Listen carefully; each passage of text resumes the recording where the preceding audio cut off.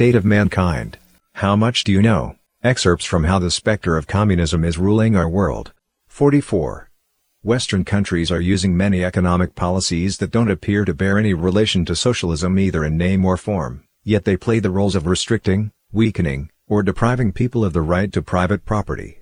Others weaken the mechanics of free enterprise, expand government power, and lead society further down the road towards socialism. Methods include high taxation, generous social welfare, and aggressive state interventionism.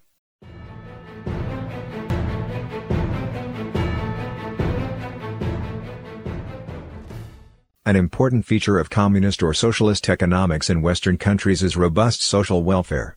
Current social welfare policies make people who came from communist countries feel as though they have simply moved to another socialist state.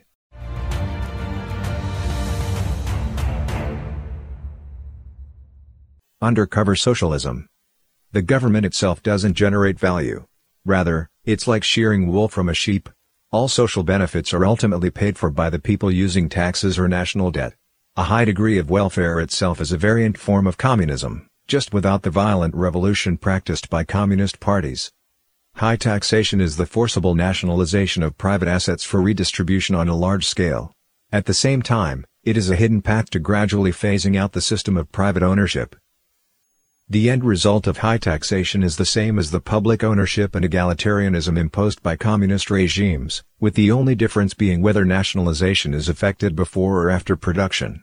In communist planned economies, production materials are directly controlled by the state. In the West, production is controlled privately, but the revenue is converted into state assets via taxes and redistribution schemes. Either way, it is equivalent to robbery and plunder of others' wealth. In Western countries, rather than using killing and violence, this was achieved legally through democracy and legislation. Some government aid is reasonable, such as social security for victims of disasters or accidents. But the positive aspects of welfare make it a convenient instrument of deception, and it becomes the excuse needed to increase taxes. In this regard, generous social welfare has already achieved the same destructive consequences as communist economics for the people, society, and moral values. By nature, communist economics brings out the dark side of human nature. This is the root cause of why the spectre is pushing communist economic values around the world, whether in free societies or in those directly controlled by communist regimes.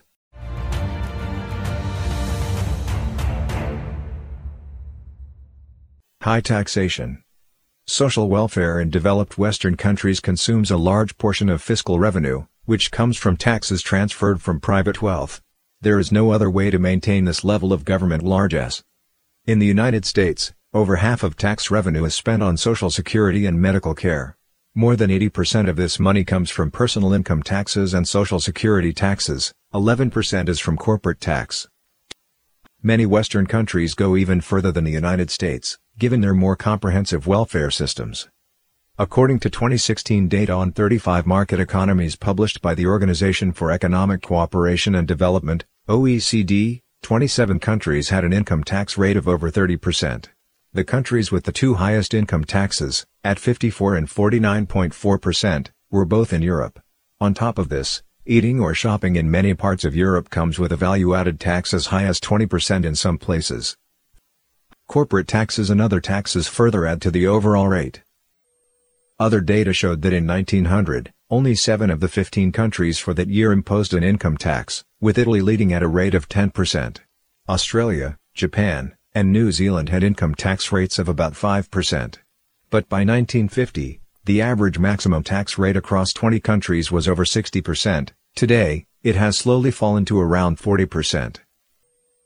High taxation burdens not only the wealthy, the poor are also penalized in various ways. While the rich often have various legal means of shielding themselves from taxes, welfare benefits afforded to the poor disappear as their income increases beyond a certain threshold. In short, people are being penalized for working harder.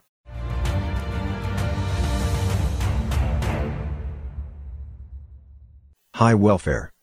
In 1942, the British economist William Beveridge advocated the welfare state, a plan all-embracing in scope of persons and of needs. In modern society, the high welfare system has been expanded to cover unemployment, medical care, pensions, occupational injury, housing, education, child care, and the like. far beyond traditional concepts of charity for those in immediate need of aid.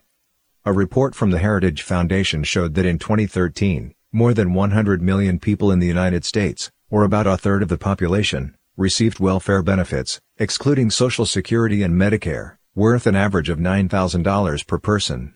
According to statistics collected by the U.S. Census Bureau, about 12.7% of the population was living under the poverty line in 2016, yet their living conditions may come as a surprise to many. According to government surveys, 96% of parents in impoverished households said that their children had never been hungry. Almost 50% of impoverished households lived in detached houses, and 40% lived in townhouses. Just 9% lived in mobile homes. 80% had air conditioning and 2/5 owned widescreen LCD TVs. 3/4 of impoverished households owned cars. The deliberate categorization of large numbers of people into the impoverished demographic provides ample excuse for the expansion of welfare. Benefits provided by the U.S. government are below average compared with members of the Organization for Economic Cooperation and Development. Most people living in Nordic countries and other Western European nations enjoy far greater welfare than Americans.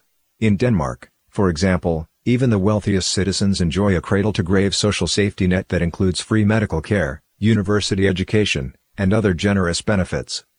Prior to their country's economic collapse, Greeks enjoyed an annual 14-month salary, retirement at the age of 61, and a pension equivalent to over 90% of their salary. Swedes are entitled to 550 days of continuous sick leave and other benefits. The expansion of welfare from its traditional role of emergency charity to constant benefits for the entire population is, in fact, part of the Spectre's scheme to impose a communist economy.